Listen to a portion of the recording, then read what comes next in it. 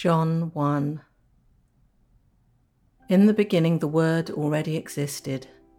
The Word was with God, and the Word was God. He existed in the beginning with God. God created everything through him, and nothing was created except through him. The Word gave life to everything that was created, and his life brought light to everyone. The light shines in the darkness, and the darkness can never extinguish it. God sent a man, John the Baptist, to tell about the light so that everyone might believe because of his testimony. John himself was not the light. He was simply a witness to tell about the light. The one who is the true light, who gives light to everyone, was coming into the world. He came into the very world he created, but the world didn't recognize him.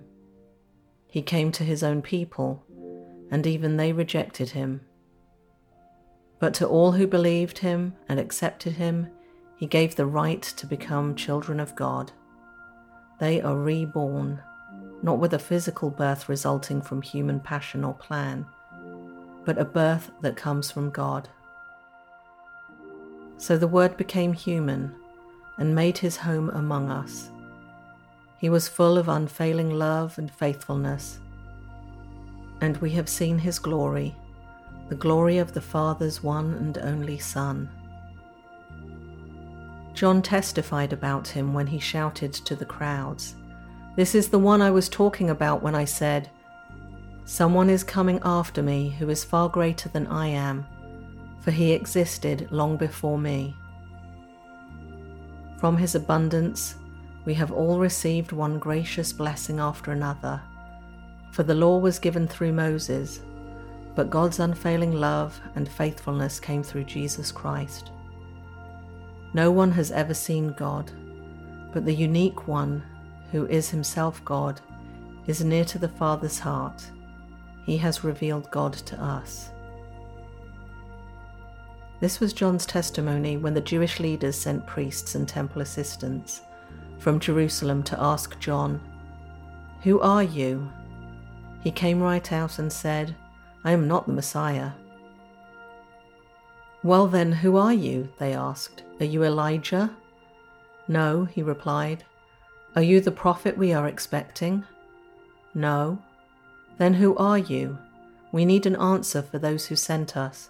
What do you have to say about yourself?" John replied in the words of the prophet Isaiah, "I am a voice shouting in the wilderness, 'Clear the way for the Lord's coming.'" Then the Pharisees, who had been sent, asked him, "If you aren't the Messiah or Elijah or the prophet, what right do you have to baptize?" John told them, "I baptize with water, but right here in the crowd is someone you do not recognize. Though his ministry follows mine, I'm not even worthy to be his slave and untie the straps of his sandal." This encounter took place in Bethany, an area east of the Jordan River, where John was baptizing. The next day, John saw Jesus coming toward him and said, "Look, the Lamb of God who takes away the sin of the world. He is the one I was talking about when I said, 'A man is coming after me who is far greater than I am, for he existed long before me.' I did not recognize him as the Messiah, but I have been baptizing with water so that he might be revealed to Israel." Then John testified, "I saw the Holy Spirit descending like a dove from heaven and resting upon him. I didn't know he was the one, but when God sent me to baptize with water, he told me, 'The one on whom you see the Spirit descend and rest is the one who will baptize with the Holy Spirit.' I saw this happen to Jesus, so I testify that he is the chosen one of God." The following day, John was again standing with two of his disciples. As Jesus walked by, John looked at him and declared, "Look, there is the Lamb of God."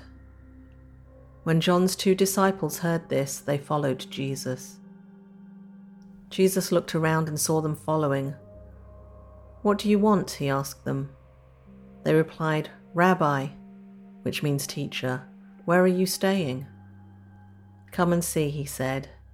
It was about 4 o'clock in the afternoon when they went with him to the place where he was staying, and they remained with him the rest of the day. Andrew, Simon Peter's brother, was one of these men who heard what John said and then followed Jesus.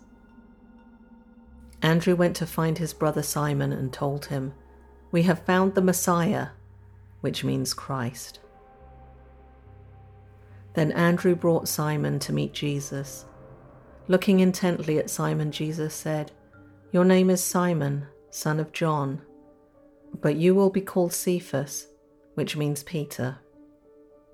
The next day, Jesus decided to go to Galilee. He found Philip and said to him, "Come, follow me." Philip was from Bethsaida, Andrew and Peter's hometown. Philip went to look for Nathanael and told him, "We have found the very person Moses and the prophets wrote about. His name is Jesus, the son of Joseph from Nazareth." "Nazareth?" exclaimed Nathanael. "Can anything good come from Nazareth?" "Come and see for yourself," Philip replied. As they approached, Jesus said, "Now here is a genuine son of Israel, a man of complete integrity." "How do you know about me?" Nathanael asked. Jesus replied, "I could see you under the fig tree before Philip found you." Then Nathanael exclaimed, "Rabbi, you are the Son of God, the King of Israel." Jesus asked him, "Do you believe this just because I told you I had seen you under the fig tree? You will see greater things than this." Then he said, "I tell you the truth, you will all see heaven open and the angels of God going up and down on the Son of Man, the one who is the stairway between heaven and earth."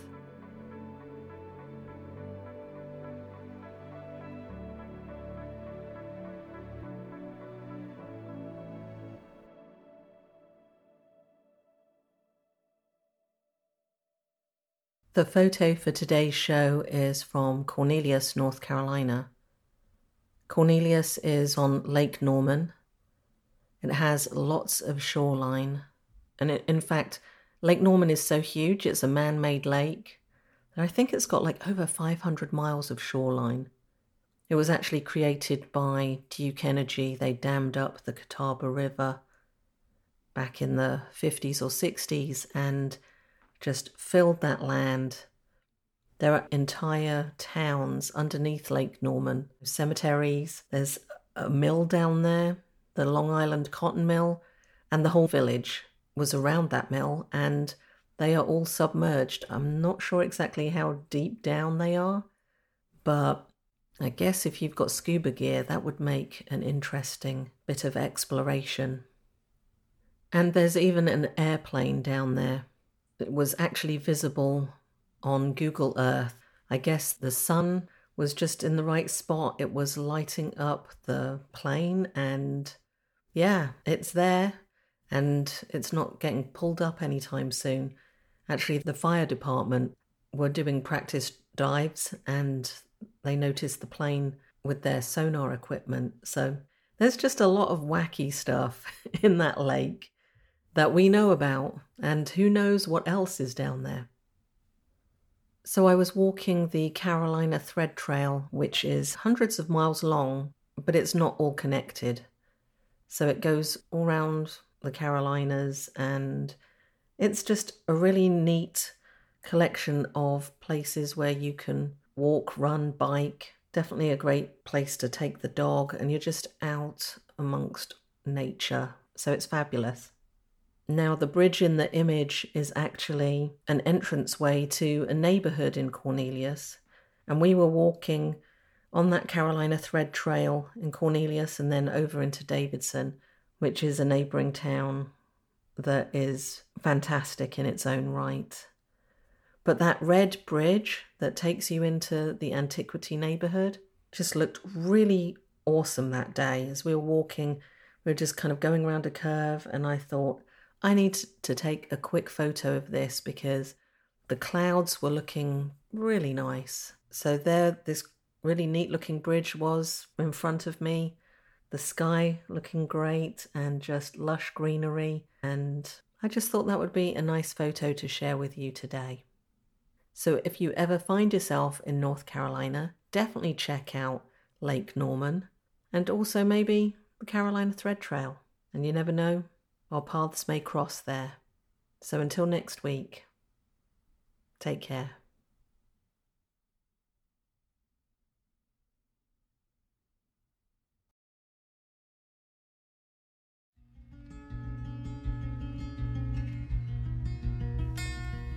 To download the photo from today's episode or any of the other episodes, visit ttlm.pictures.